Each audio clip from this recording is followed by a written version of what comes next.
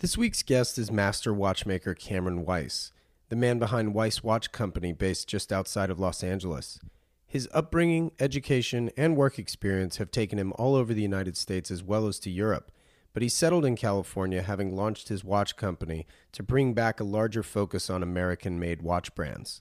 We go into how he got his start in the industry, what his end game is, and how he's gone from sourcing other manufacturers' movements to now even providing parts for some of the largest watch groups in Switzerland. Cameron and I actually first met a couple years ago at Luftgekühlt, the air-cooled Porsche-focused car event, and have been loosely in touch ever since, so it was great to sit down for our chat. We really go into the behind-the-scenes of his business, as well as a bit of car talk, both old and new. If you're into watches and want a unique perspective into what goes on surrounding the industry, I think you're going to dig this one. And even if you aren't, you might just learn something anyway. I know I did. I'm your host, Wesley Smith, and you're listening to the Standard Age Podcast.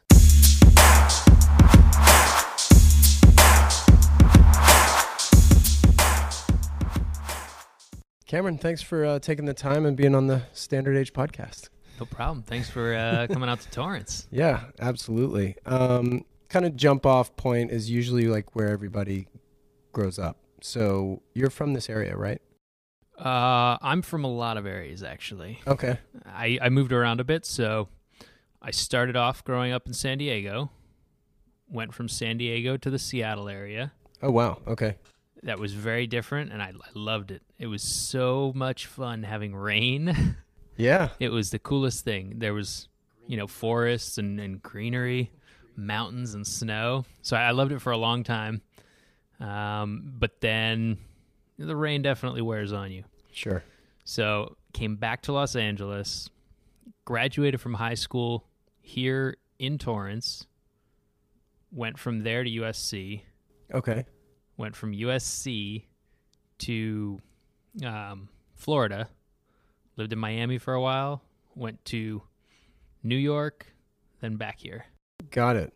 Okay, so let's rewind just slightly. Growing up, what were you into then? Because, between Southern California and Seattle, that offers a wide range of, outdoor activities, obviously. Yeah, I was definitely an outside kid. I was not inside playing video games. Very little time in front of any kind of computer. Not that there was much to do on computers back then other than word processing. Yeah, sure. But mostly outdoors, messing around with, anything ocean related. And then, of course, up in Washington, it was more like boating and hiking and stuff like that. So you weren't surfing up there? I did surf in Washington. It's a 2-hour drive from Seattle to get any waves. But we had this other thing that we would do. We would actually tow a surfboard behind a boat. Yeah. Oh, and so we'd basically be like wake skating, but with a surfboard. Sure. We weren't as advanced as using an actual wake because we didn't have a true wake boat. We just had an old 1970s like outboard. Yeah, exactly. Yeah, a ripple. So we couldn't get a good wake going to Right. just surf the wake, but we would just tow ourselves. Yeah. That's awesome. I grew up with a guy who had a lake house and kind of similar, but they ended up getting like a wakeboard boat. So then we had a little bit, but yeah, surfboard all the way, not a wake skate. This is all pre-wake skate. Yeah, I don't thing. think they existed back then. Yeah. Well, that's awesome. So you mentioned you went to USC. What was your course of study there? Like, what'd you do? So I went there for business administration. I did a couple years, dropped out because it was not for me. Okay. I found that there was too much focus on crunching numbers and paperwork and things like that. And then as we got older, I had some older friends at USC that were graduating and getting jobs. I was seeing the job titles that they were getting and the job descriptions of what they would do after school with their business administration degree, and it did not interest me at all. That's really interesting. Yeah. And so you were a lot better than I was because I majored in the same thing. Your foresight was maybe a little better than mine. It would be great to have that degree. There are things that I do that I would benefit greatly from having followed through with that degree. Right. But I found an awesome opportunity, I think it was junior year, that was here in the South Bay where I could actually go into a machine shop and learn to scuba dive. It was an underwater camera manufacturing company. Oh, interesting. And so there I learned CNC. I learned operating CNC machines, programming CNC machines, a little bit of SolidWorks and 3D modeling. Not very much, just very surface stuff. And I got to start diving so I could test the equipment. So that was like right up my alley. That's awesome. Yeah, it was great. So that was my segue out of USC, was into diving and machine shop life. So how did your parents feel about that? You know, they were pretty supportive, actually. Really? I think they were surprised that I made it as long as I did in school.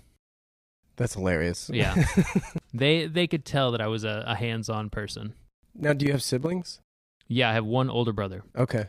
And what does he do? He's a real estate agent. Oh, Yeah. local? Or he's a broker in Toronto. Oh, wow. Okay. Yeah. That's cool. So you mentioned then Miami. Yes.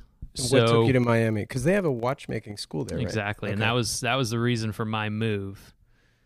There's the Nicholas G. Hayek School of Watchmaking, which is a WOSTEP school, which is Watchmakers of Switzerland Training and Educational Program. So when I was in high school, that was when I decided I wanted to be a watchmaker. Oh, really? Back then? Yeah. Now, what was that tipping point? So I was always interested in watches, but in high school is when I learned about watchmakers. I mean, I had a little bit of experience with them earlier, like knowledge of them, but it wasn't until around my senior year in high school that I started researching like watch workshops and seeing what watchmakers actually do day to day and thinking about the people behind the watches. Sure. As a kid, I always just loved the watches and never thought of, well, who designed this? And what makes them tick? Yeah. And, you know, what's the history of this design and what's the heritage? What's that name on the dial? Who's that watchmaker that started this in the 1800s? So that kind of got me on this track of figuring out how to be a watchmaker. Now, were you always into like history and like historical things at that point, be it in school or otherwise? I mean, because it seems like that sort of gravitated towards you, you know? Yeah, I was always a hands-on person, so taking things apart. And yeah, taking things apart. If I wanted something, I didn't necessarily go buy it. If it was something I could attempt to build, I would try to build it. I love that. That's awesome. So as a kid, one of my like earliest holiday memories is getting all these tools for carpentry and like a stack of lumber. How old were you at that time? That was, I might have been like 7 or 8 years old. A stack My parents of lumber. were, you know, they gave me like saws and hammers and nails and screws, and I don't think there was any power tools. It was all hand tools, Right. But still things you could cut your hand off with, or at least cut yourself open with, or smash a finger. Yeah. But the idea was I could have my own tool set and my own stack of lumber at the house, and I could learn from my grandfather, you know, how to use these tools and how to make something. So your grandfather was pretty handy. He was very handy. What about your dad? My dad, not so much. Okay, so it skipped a generation. Well, on my mom's side, my grandfather was very handy. Okay, got it. Sorry. Yeah. So he grew up building boats, fishing. He built a 38-foot cabin cruiser. Wow. In New Jersey. That's and big. then launched it in the Hudson. What? This Yeah. is amazing. Yeah. He had to get the goal to actually, so he's from Newfoundland, Canada, and he had the goal to go back to Canada through By boat. Yeah, by boat. So it's a pretty long journey, but he built this boat in his backyard over the course of many years. But also at the same time, he was building boats every year for fishing when he was younger. But that was like a big undertaking. That's incredible. Yeah. So it was basically just your interest in watchmaking that took you to Miami, just to delve deeper. Well, I applied to the school, got into the school, and then moved. So that's the reason I went to Miami. I didn't go there and then try and get into the school. Sure. Yeah. But yeah, I got into that school, and my goal was to get into a Swiss school because I learned from speaking with other people in Europe that it's really important to get the right education. There's plenty of like jewelry schools and technical programs you could enter, but it's not necessarily going to guarantee you a job at a Swiss company because they don't recognize those certifications necessarily. So you might learn and be a perfectly fine watchmaker, but all the companies are Swiss. So you need that Swiss standard. Your objective was to wind up in Switzerland one day? Yeah. And WOSTEP is a Swiss curriculum taught all over the world. So you could go to Switzerland and get a job immediately. How long is the program there in Miami? Is it 2 years? 2 years. 2 years. Yeah, okay. 2 years full time. So you're doing 40 hours a week with 2 master watchmakers. There was 6 students in my class. So 3-to-1 ratio. Yeah, very, very small, really hands-on program where in 2 years, if you're the type of person who's going to get up there and really push your teacher and, come up with your own projects to do, you can learn a lot. And were you that person? The kind of person that gets into these programs, they tend to be that person. So all 6 of you. Because you have to be pretty inquisitive right, to find yourself wondering, well, what's inside my watch? What can I take apart here? What can I fix or change or whatever? That's fair. Yeah. And then you jumped to New York, though. Yeah, so after school, I got a job immediately with Audemars Piguet. So the idea was to move to New York, work for them there, but first I had to go get training in Audemars Piguet movements and, of course, also the history of the company and all of that for sales purposes. But I had to go to Switzerland first. Went there, spent some time at the factory, did all the Swiss stuff, which was amazing because I had never been to Switzerland.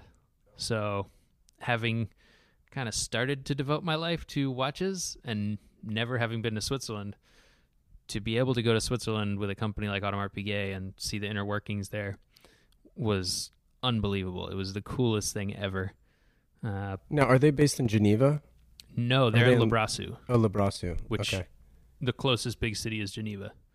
But it's up in the mountains. You go over the mountain pass and you drop down into Valley de Joux. And you have this little town, Le Brassus, which is basically only Audemars Piguet, a little cheese store, and like a couple cottages. It's really tiny. That's so cool. Yeah. So they paid for you to go over, or did you have to pay your way? I was already hired with them, so they brought me over there. What was your title then? I was technical advisor. Okay. So you would, in theory, be working in a store? Exactly. So I worked in New York City. They have a boutique, and then they also have a corporate headquarters. In the corporate headquarters, they have a small watchmaking setup, enough to really do any kind of repair, and also a jeweler's setup. So they had a jeweler and a watchmaker in New York that would go between the boutique and the corporate headquarters, which was just down the street and up like 40 floors. Right. But just an amazing setup. The watchmaker they had was much older and was having some health issues, so he was kind of phasing out and retiring. They hired me, and I was able to go in there and obviously not fill his shoes because he had been a watchmaker for, I think, 55 years or something like that, but at least come in and learn from him, try and absorb as much as I could, and also learn from all the other Audemars Piguet watchmakers in Switzerland and then in Clearwater, Florida, where after Switzerland, I went to Clearwater, and they have watchmakers there, where I was able to spend some time working with them and do some more training. So why in Clearwater? Is that like a service center or something? Yeah, service center. Okay. And now it's actually more than just service. It's a larger office, but some of the best watchmakers in the U.S. are at that service center. Wow. Yeah. Now, was the design, so obviously now you have Weiss, your last name, Weiss Watch Company. Was that, earlier I was asking if your objective was always to go to Switzerland, but really was the end game to start your own deal? Or was that a byproduct of, how did Weiss really just like come about, brass tacks? The end game, I always wanted to start my own brand. However, when I started, I thought that meant I would have to move to Switzerland. I didn't think it could be done here in the U.S. And I didn't think that anyone would be interested to see it happen here in the U.S., see a watch made here in the U.S. And what year was Didn't seem this? something that was, marketable. Sure. That was early 2000s. Okay. Yeah. So a while ago. Yeah, a long time ago. So I think Hamilton had already kind of... Yeah, everything was gone. Everything's the gone. only thing that was here was RGM, who he's been here since the 90s. Small production, not like a huge company or anything like that. And there's probably, unknown to me at that time, there was probably other watchmakers as well, also making a few timepieces a year in the U.S. But it wasn't anything that the average watch consumer would ever hear about. Mm-hmm. You'd have to be in pretty deep to learn about that stuff. Yeah. Yeah, but the goal was always to start my own company. And then, so what was the first product you made under the brand? The first product we made was the 42 millimeter field watch standard issue, black dial with a green canvas strap. That was the first watch. We still make it today. It's really kind of the ethos of our brand is that type of watch. Understated, kind of like a very classic design, but very, very legible and practical. Mm-hmm. As far as America goes, practical is very important. Right. Even when you're thinking of something like a mechanical timepiece, which is basically an obsolete item that's totally unnecessary. Sure. It's just a mechanical piece of art. But I still really think that practical and legible is extremely important in a watch. So I'm driven by aesthetics. I love the watch. I have a quick question. Why did you choose the 9 o'clock position for the seconds, the running seconds? Well, it's dictated by two things, really. One, history. Two, the movement that we started with has the sub-second hand there. Got it. So I chose to start with an ETA 6497 movement, which was originally built for a pocket watch. So you'll see if you look back into, if you hop on the internet and you look at old pocket watches, they're all going to have little subdials for the second hand. Sure. And one of the reasons that exists is because it's a little more complex to actually put the second hand in the center. You already have a wheel that is rotating once a minute. Right. In that location, kind of offset. So if you just make a longer pinion on the dial side, you can place a hand on it and it will show you that the watch is running. If you want to have a central second hand, you actually have to add a gear. Right. You have to drill a hole through the center of your pivot in the center of the watch. So there's a long tube, and it's very complex to drill a hole that long and that small. So you're adding a bunch of extra components. That adds to the thickness. Which will add to the thickness. It takes away from the durability factor a little bit. Oh. And back in that time, it was really something you only saw on chronographs because they had to do it. For the chronograph seconds. And chronographs were far more expensive to begin with. That was like a luxury to have a chronograph pocket watch. The price of a chronograph pocket watch would have been like many multiples above a regular time only with the offset second hand. Got it.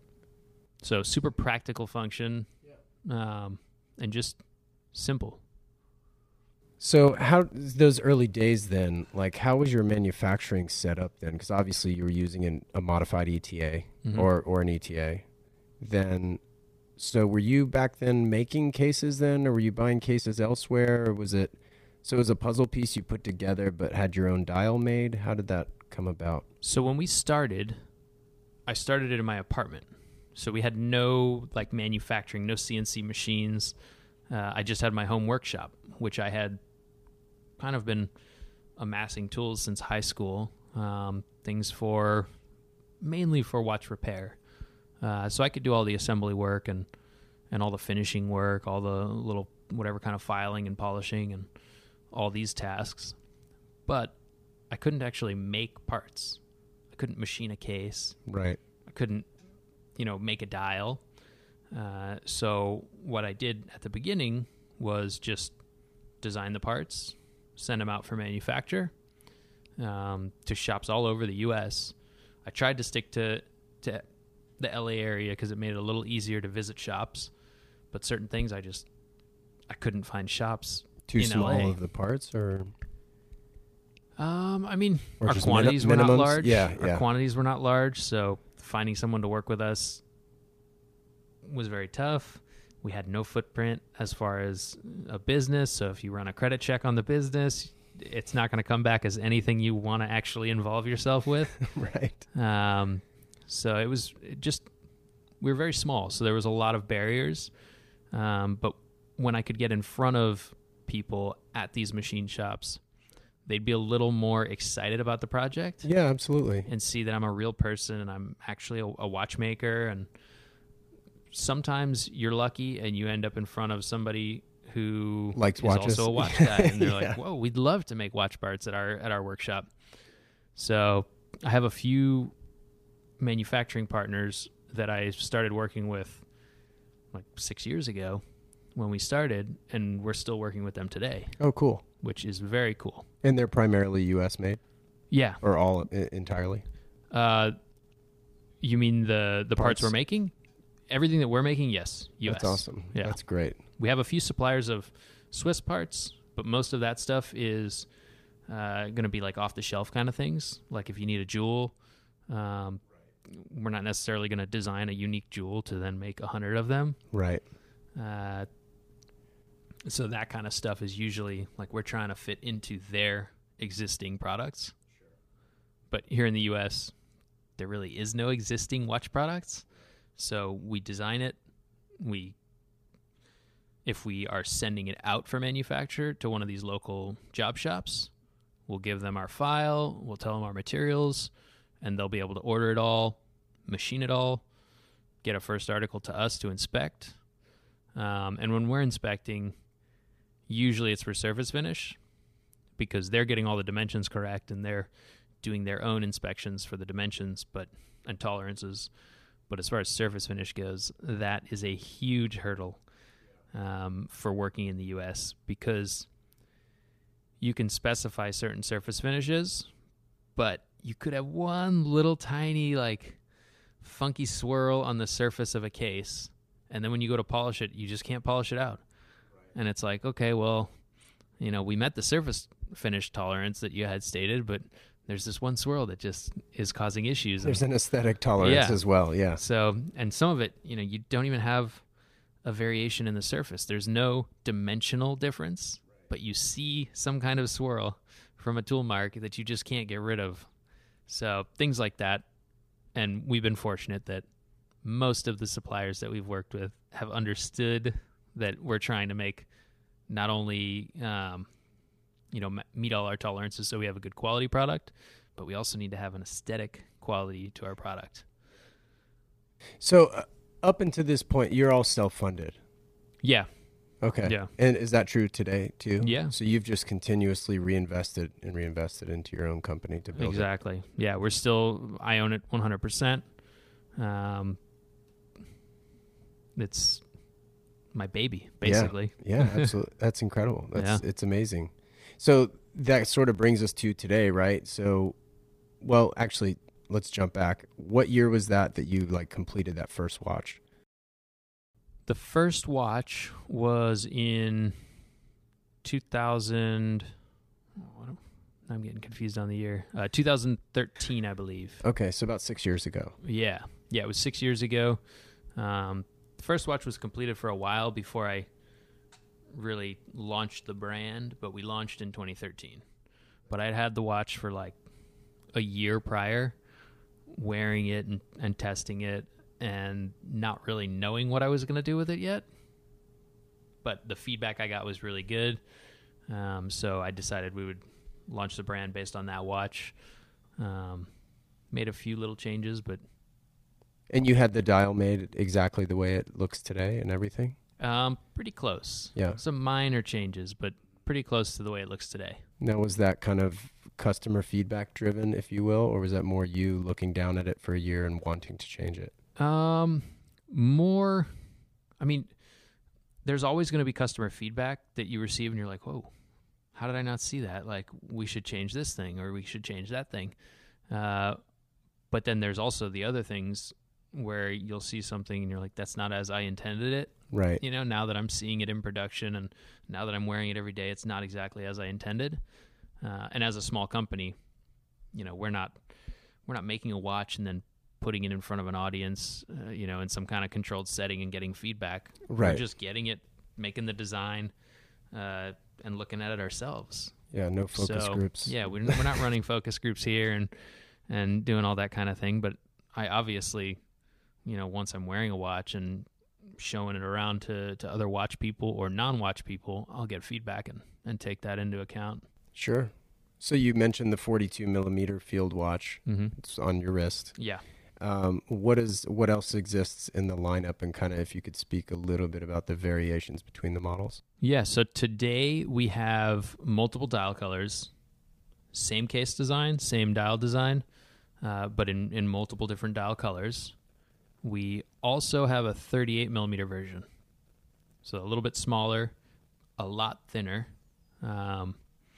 It's same overall aesthetic, but it's been scaled down to 38 millimeters.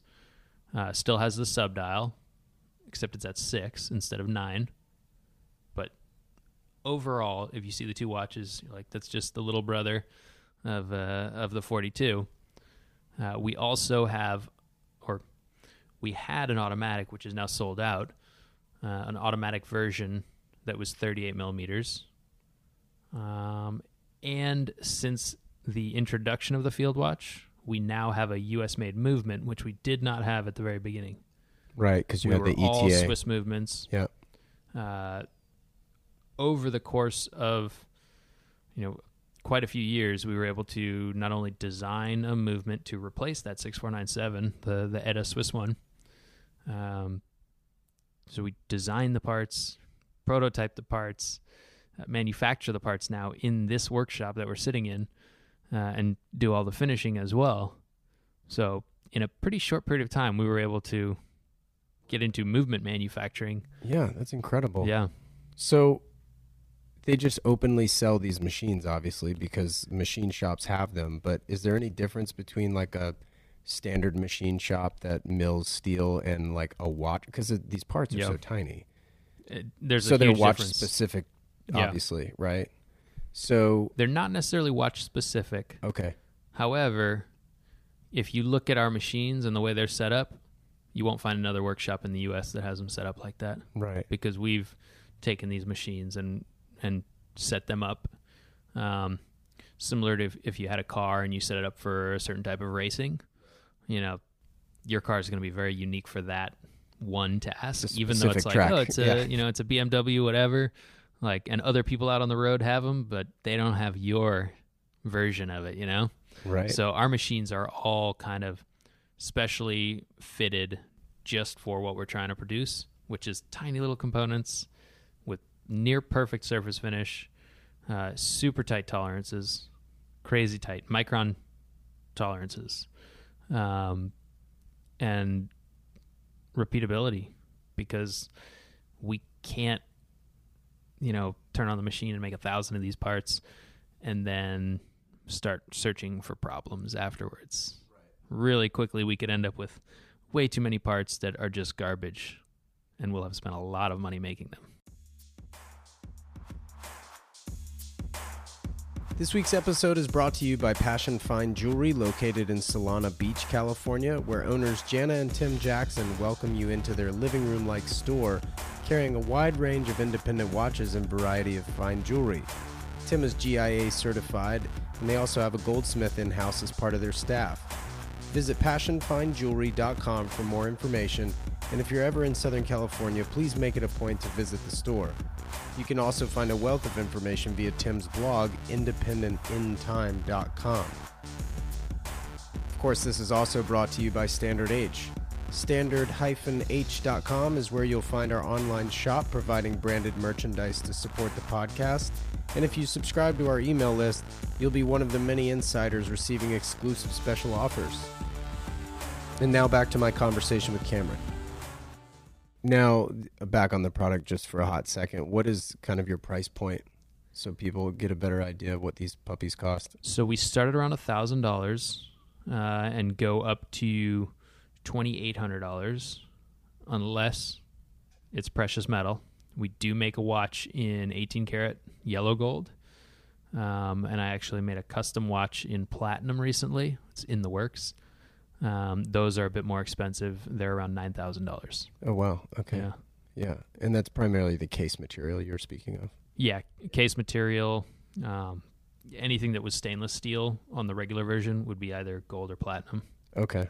And that's including the movement? Not the movement. Okay, not the No, movement materials stay the same. Right.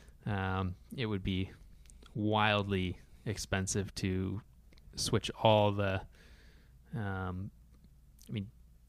just because you have a design for something doesn't necessarily mean that you can make it in a different material, if that makes sense. Sure, yeah. Because of the softness of the metals and things like that. Yeah. Yeah, the workflow on making a stainless steel case is completely different. We don't make it in the same way at all. None of the materials come from the same place. We don't use any of the same tools. We don't use the same machines. It's completely different. But we get the same exact looking thing, the same shape, the same tolerances, but in a totally different way because of the material alone. And a lot of people don't think about that you not only have to engineer the product, but you then have to engineer how it's made. Right. You have to figure out exactly what machine it's going to be cut on, where you're going to order your materials from, how you're going to polish it, everything. Now, are you using whole process like 904 steel? What steel? No. We use 316L. 316L, okay. Which is it's just a great stainless steel.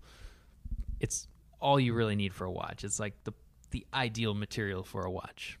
Then as far as gold goes, we have 18 karat yellow gold that we make now. In that's actually sourced from California and Alaska. Oh, that's cool. So we go to the extra length to get gold as local as we can, which I had no idea that was possible up until we started looking to make a gold case. So that's been great. That's super cool. Yeah. So that kind of takes us through the current lineup. And you still source some of the parts elsewhere, right? But you're making a vast majority here, would you say? Yeah, we definitely make the majority of all of our parts here for our American issue field watch. Now, do you ever foresee yourself just spitballing making parts for other watchmakers? We do. You do already? Yeah. Oh, wow. We currently make parts for other watchmakers. Right now, we don't make any parts for American watchmakers. Yeah. Currently, we're not making any parts for American watchmakers. We're making parts for Swiss watchmakers. That's got to make you feel pretty good. Yeah.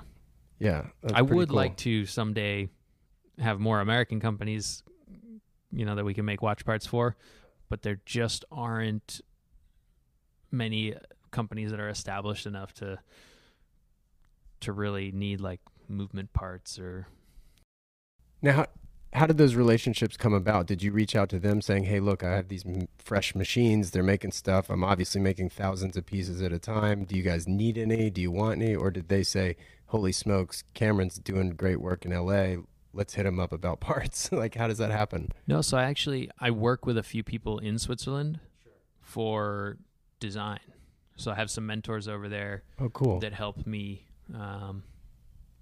They help me, like, I bounce ideas off of them, and I don't want to say, like, get insider secrets or anything, but they've been in the industry a long time, and when I'm, having an issue with something, I can say, like, who's your supplier for these parts? Right. Like, where do you get this raw material, and why do you use that metal? Why do you use that alloy, Or, like, how hard do you make your screws when you harden them? All these little things that are behind the scenes, and the end user of a watch, not only do they not know about it, but they don't care. It's not something that's going to increase the value of your timepiece at all. It's just something that you have to know and you have to get done properly. So to have people in Switzerland that I can ask about those little details, that was very valuable for me. But what it also did is I kind of earned these people's respect by asking, I guess, the right questions. And when they saw the work that we were doing with our own design, they wanted to help a little more. So then when I had an issue with something, I could send them a part file and they could look at it and say, oh, well, this is a little off, or you need a little more room here. And eventually it got to the point where we started talking about,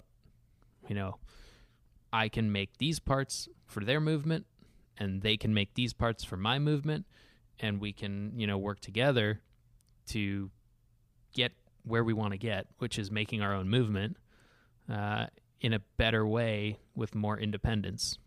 So for the Swiss companies, their goal is the best quality.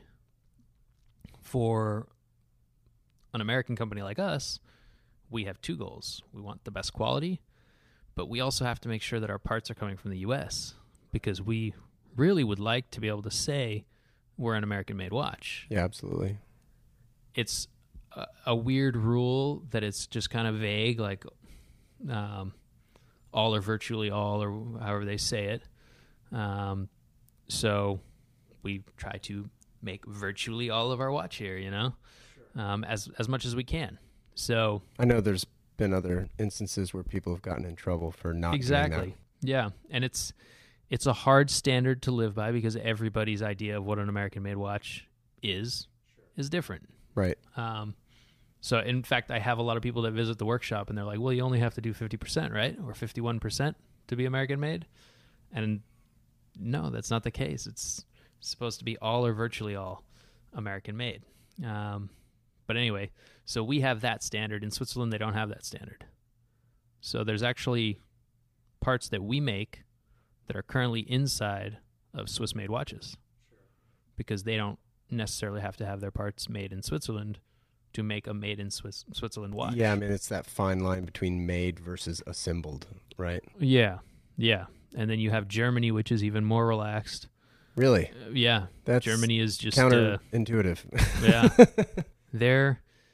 If it's designed by a German in Germany, and then the final quality control is done in Germany, it's German made. No kidding.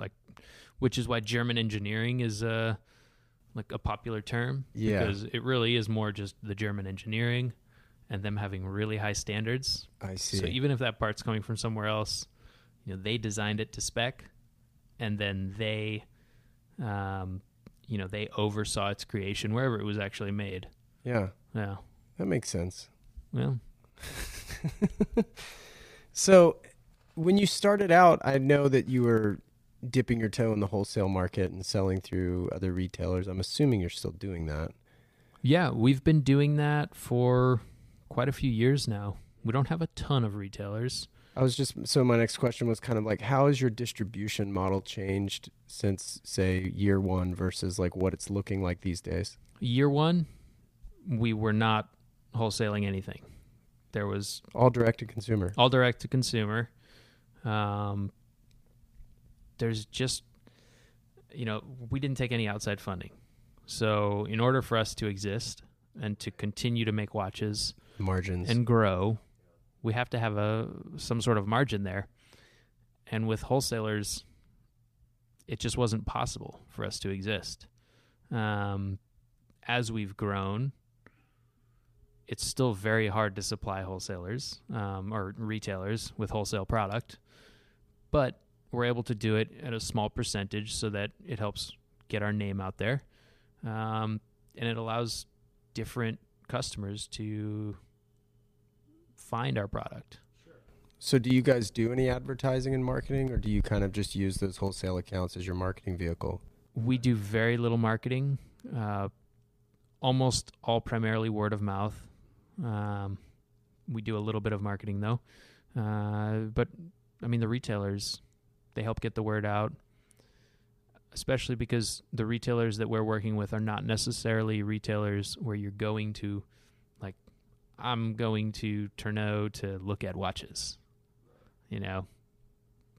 These people are going into Stag menswear, Stag Provisions in, Austin, Texas or something, just to see nice items, a good selection curated by an awesome team of guys over there, but not necessarily watches.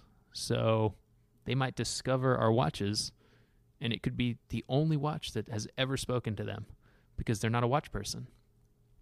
But that opens up their mind to watches and the fact that there's mechanical watches even, which that has always been my overall goal, is to get people who wouldn't normally even know about mechanical watches to discover watchmaking. For me, the watch is extremely important, even though, like I said, they're technically obsolete. Everyone has a phone in their pocket with the time on it, or a microwave over here with the time on it. The time is everywhere. But your watch is extremely, it's like a little individual item that is very personal, and a little tiny machine and art and engineering and passion all packed into this tight little package on your wrist that you can keep forever. So I think a lot of people, when they get a quartz watch, they might kind of have that idea in the back of their mind, but a quartz watch isn't really for that. It's not going to last forever. It's not designed to last forever. It's got plastic parts in it and a battery that's going to leak into the movement. So you've already got that quartz watch in the microwave, in the phone, on all these other devices. So to me, the quartz watch doesn't really have a place anymore. Only the mechanical watch has a place. That's because really it serves a interesting. completely different purpose. Yeah, sure. So, especially with like some of these brands that are coming out with quartz watches as of late. Yeah, and I'm not against quartz watches. I have quartz watches. I like certain quartz watches, like the Breitling Super Quartz. Citizen makes an extremely accurate quartz. They're technically interesting watches, and they serve a really specific purpose of being extremely accurate.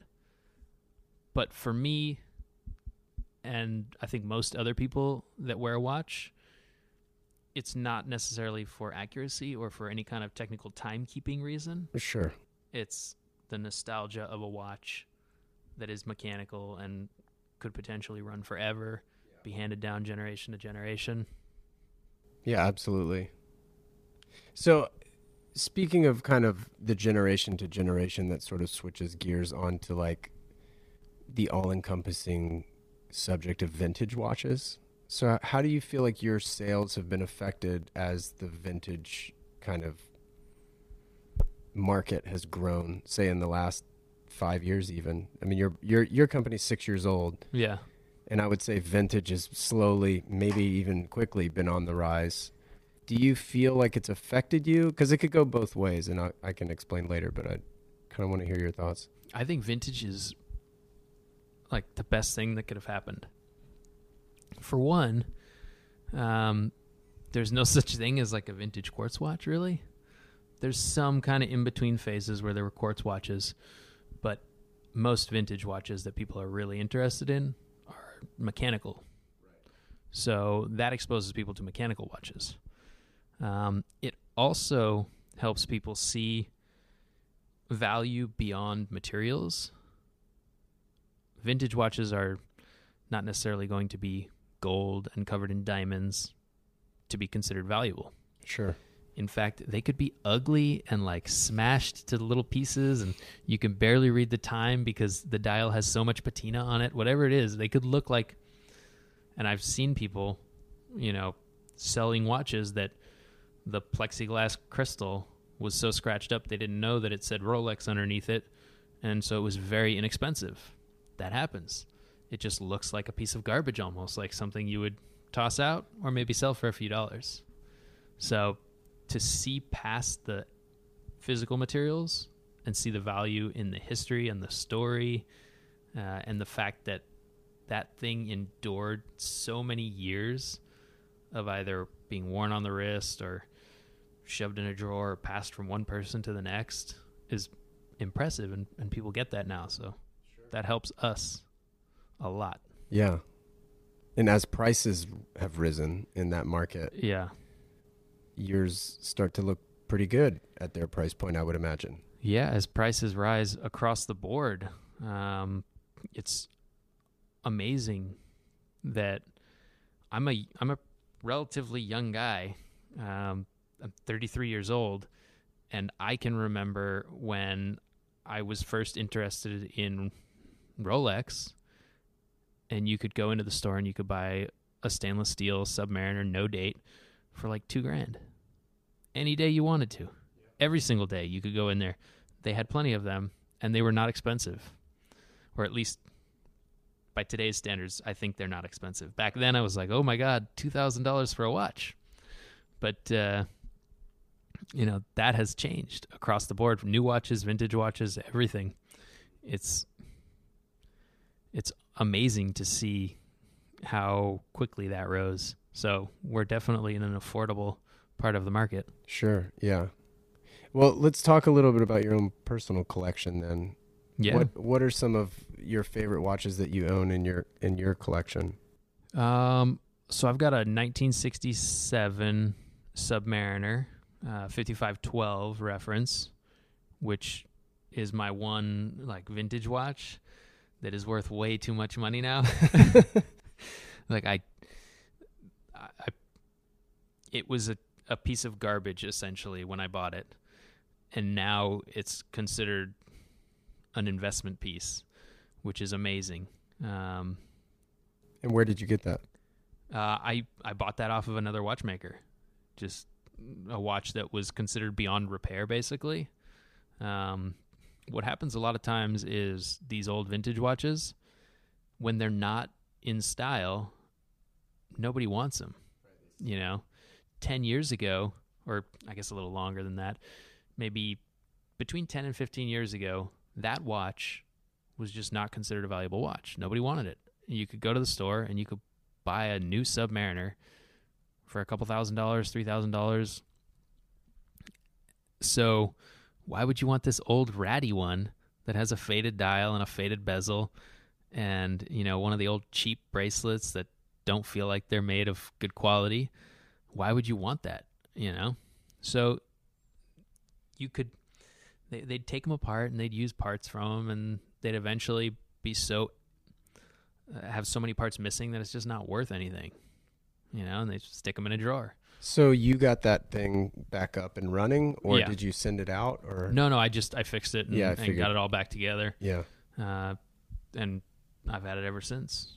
But it's so amazing how that happens. And it's happening with Porsche, There's so many 100%. Porsches that people just, they parked them and they were going to scrap them, but now they're valuable. And it's like, well, maybe I should try and find an engine for this car. Maybe it's worth buying that transmission for, however much money to get it running. Whereas before it was just scrap and you'd have to pay someone to get rid of it.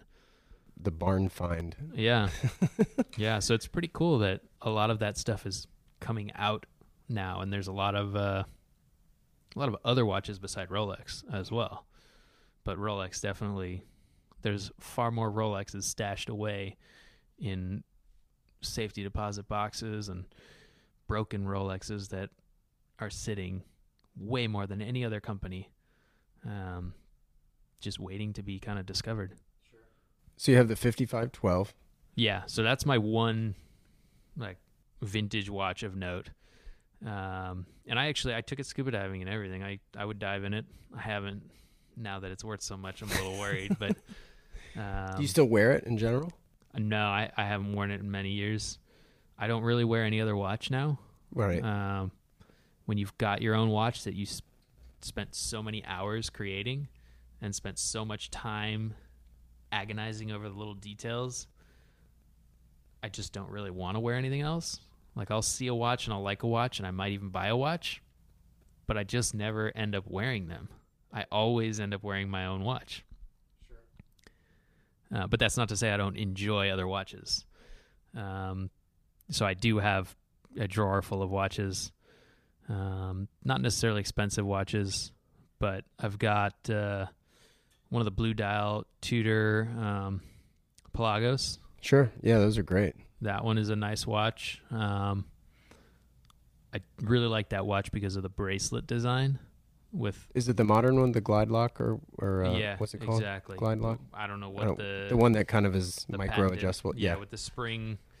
The super springs comfortable. In it. Yeah. Exactly. So it's just a super comfortable bracelet, and eventually we'll make a bracelet. So I've kind of, in trying to figure out how to design our own bracelet, I've been almost like researching other bracelets and thinking about all these little details. I have a Blancpain that has an interesting bracelet where the links are oval, essentially.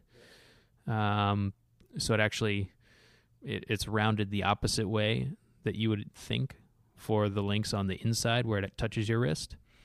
And that's one of the old Blancpain kind of 50 fathom designs from the 90s. And then I've also got a Breitling Super Quartz, which I had always wanted a Breitling Super Quartz, and I ended up getting one just because I like the Super Quartz movement, even though it's quartz, and I really prefer mechanical watches, but still from a technical standpoint, a Super Quartz is temperature compensated, and you can actually adjust the rate. There's a lot of little things in there that are technically interesting to me. Yeah, that's cool. What it sort of brings us to kind of your podcast, I guess, that you were doing with Matt Farah. Yeah. Which was called? Watch and Listen, which you can see. We have a whole video segment, but we also just release it as a podcast as well if you don't have time to actually sit down and watch it. But if you go on YouTube, you can watch it or get it wherever you get your podcasts. That's Watch and Listen. And basically we're talking about everything in the watch world, trying to get hands-on and actually have watches in our hands when we can.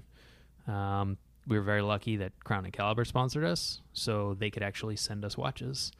As a watch podcast, that's not an easy thing to get someone to send you like a box that has $100,000 worth of watches in it. Right. So you can just show them on your YouTube channel and talk about the movements or the cases or whatever. Yeah, but it's just a fun show, and really with the goal of kind of introducing kind of a laid back way of getting into watches. Right. Lacking all pretension. Exactly. If any. Because sometimes it can be very scary if you're new to the watch world and you go into some of these boutiques, and it could feel really stuffy and really uncomfortable. And it's like, oh, can I see that? And, well, that one's $1 million and we're not taking that one out of the case or whatever it might be. And it's a stuffy industry kind of, or it can appear that way until you get into it. Well, I was going to say, because going back to the earlier part of the conversation with like your mentors and people that are still in Switzerland, it's so cohesive and kind of almost collaborative at times. And I would say that's rare, perhaps, in most industries, to be able to kind of cross-reference and talk to somebody from a different brand. Like, I doubt Chevy and Ford are calling each other for things like that. So thing about watches is it's all historical. So each person that's in the watch industry is like their own little encyclopedia. You know, they've got everything they've learned since day one, and there are some people who have a much thicker encyclopedia or many more volumes. But when those people are gone, all that information is gone. Yeah. Because it wasn't necessarily written down anywhere. So as watchmakers and technical people in the watch industry, not all watchmakers, it could be case makers, dial makers, people that specialize in stamping equipment or anything else. There's a lot of specialties in the industry that are disappearing. The knowledge is disappearing every single day when somebody retires or passes away.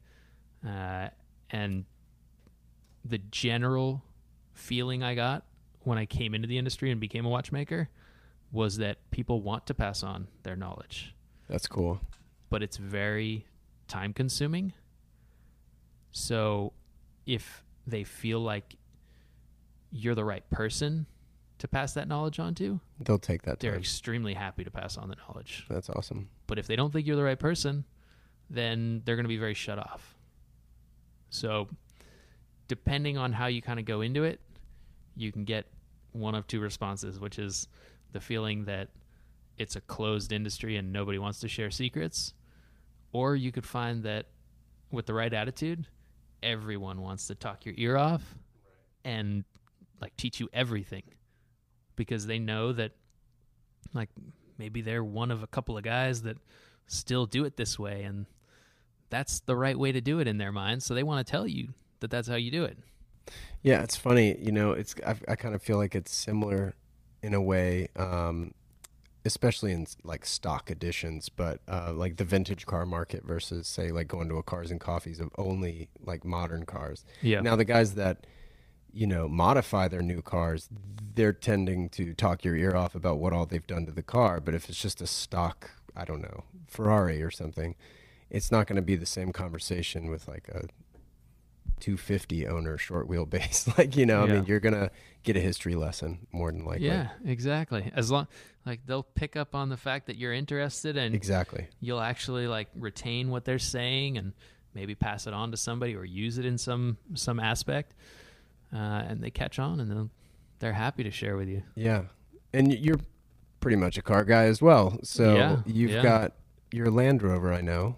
Yep. And you've got... sitting right next to a Beetle in here inside the workshop. I was going to say, and then we're sitting right next to a Beetle. Now, what got you into cars what got you into cars? Same kind of story. As a kid, I loved cars as well. The mechanics and stuff.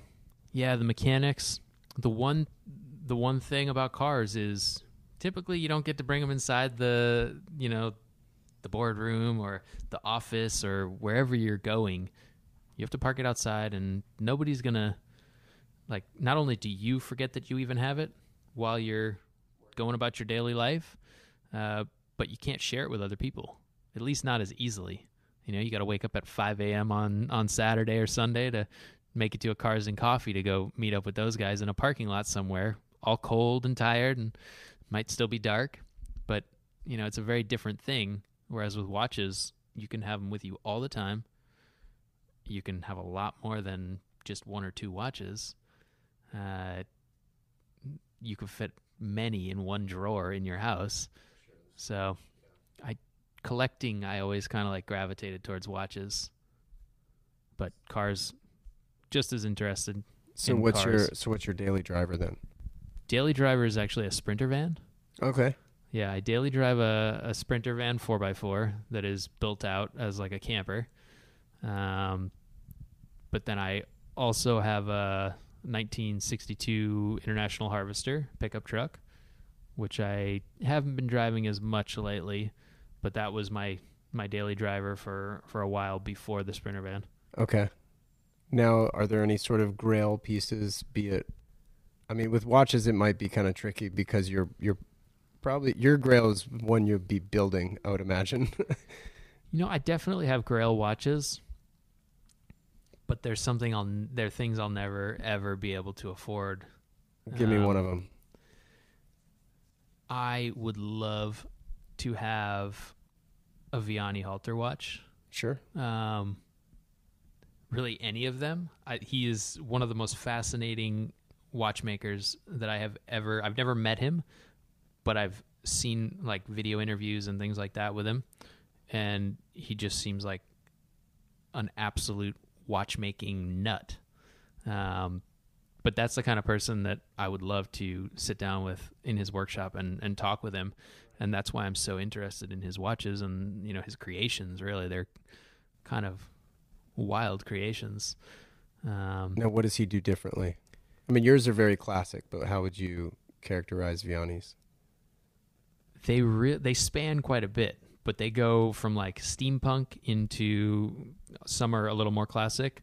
But as far as the movement goes, he really, it almost seems like he has no limits for himself when he's thinking of things. If he wants to make something work this way, he doesn't think like, well, the mechanics of it don't really seem like they'd work, so I just won't try it. He just goes for it. But again, the design as well of the cases and the dials, some of his watches look like creations that came from outer space. Yeah, for sure. Yeah. So car-wise, what would you, barring any monetary limitations? Car-wise? I mean, what's your ideal garage look like? A vintage Ferrari would be amazing, but more realistically, probably like a nicely outfitted Defender would be really nice. What are your thoughts on the new one? I enjoy new cars because they have a lot of creature comforts and things like reliability, which are very important, which is why my camper van is not a Volkswagen. My camper van is a brand new Mercedes 4x4. Right, sure. If I'm going into the woods and I'm going off the trails onto BLM land, and chances are I'm not going to see anybody else and I'm not going to have any cell phone reception, but I still need to make it back to the office on Monday, I need a new car to be able to do that. Yeah. I need something that is more reliable than a 60s bus. So new cars definitely have their place. I think they're coming out with the electric one too, aren't they? I believe so. Which could be very interesting. Yeah, really recently. Yeah, but I don't hate on the new Defender just because it's new and right. There will be a lot of good things to it, but I also think that the reason I like Defenders is because of that whole Jeep idea of like you're getting in it and you're probably going to be covered in mud, and doesn't necessarily matter that all the panels are leaking water as you drive through the rain and you're getting soaking wet because you're already muddy and wet anyway, and you're outside and everything's rattling as you drive down the road and you can't hear a radio. You don't even need a radio because there's no way you're going to be able to hear it. It's too loud of a car. Right. All these little things add up to a driving experience that is something you can't get in a new car. Yeah. And there's a place for that, and then there's a place for the new cars. So are you a Defender 90 or a 110 fan? Or does it matter? It doesn't matter. Yeah. I kind of like the bigger ones. Yeah. Yeah. Well, you're a family man now. Yeah, that's true. You got a little one? Yep. That's great. 10 months old. Yeah. How's that been treating you? What's fatherhood like? It's in the owning best a business thing ever. Yeah? Yeah. You bring her here most days, or? No, she doesn't usually come down here. It's a long commute from home. And it just messes up her whole nap schedule and everything. So usually she's at home, and my wife works for us, but she works from home now, and also takes care of Genevieve. So just me coming down here, which is always sad in the morning when I have to say goodbye. Oh. But I definitely am so happy to have a kid now. And I was not a kid person before at all. Really? Yeah, not at all. That's great. Yeah. Well, good thing it's this way and not the opposite. Exactly. Yeah, I had no idea that I could love something so much. That's awesome. Yeah. Yeah, congrats, man. So what is the structure of the company? You said, your wife Whitney works for you or with you, I guess I should say. Small family business, really. Yep. So is it just the two of you? Just the two of us currently. Oh, wow. Yeah. And then, of course, I have some contract workers as well. We can't do everything. But as far as full-time employees go, it's Whitney and myself. So as far as, I don't even know, is there warehousing? Is there shipping, receiving, all that kind of? All here under one roof. Oh, wow. So you're doing all that stuff too. Yeah. Raw materials come in the door, get machined into parts. I do the finishing, decoration, assembly, quality control. We take the orders. We pack and ship. We send them out. We do warranty repairs, everything here. That's awesome. Yeah. Seems to be pretty tight ship. Yeah, it has to be. It's a lot of work for a small team. So are you 5 days a week then typically, or are you here 6, 7 even? Now that I've got a baby, I'm here 5 days max. Yeah. There's no way I'm coming in on the weekends. Good for you. Yeah. I love watchmaking, but I love my baby more. That's awesome. Well, listen, man, I can't thank you enough for taking part in this. This has been fun. Yeah, no problem. I'm glad you could come by. Cool. Well, let's touch base soon. Yeah. All right, Cameron. Thanks. I can't thank Cameron enough for taking the time. Given how small the Weiss operation is, he and Whitney are an incredibly busy couple with a baby Genevieve on their hands as well. So thanks so much, Cameron. I really enjoyed the conversation. Next week is a fun one. It'll be the first time I interview 2 people, so stay tuned for that. Until then, thanks to Clear Audio for the headphone hookup, and as always, music provided by the talented Jensen Reed and Super Beautiful. Bye, everyone.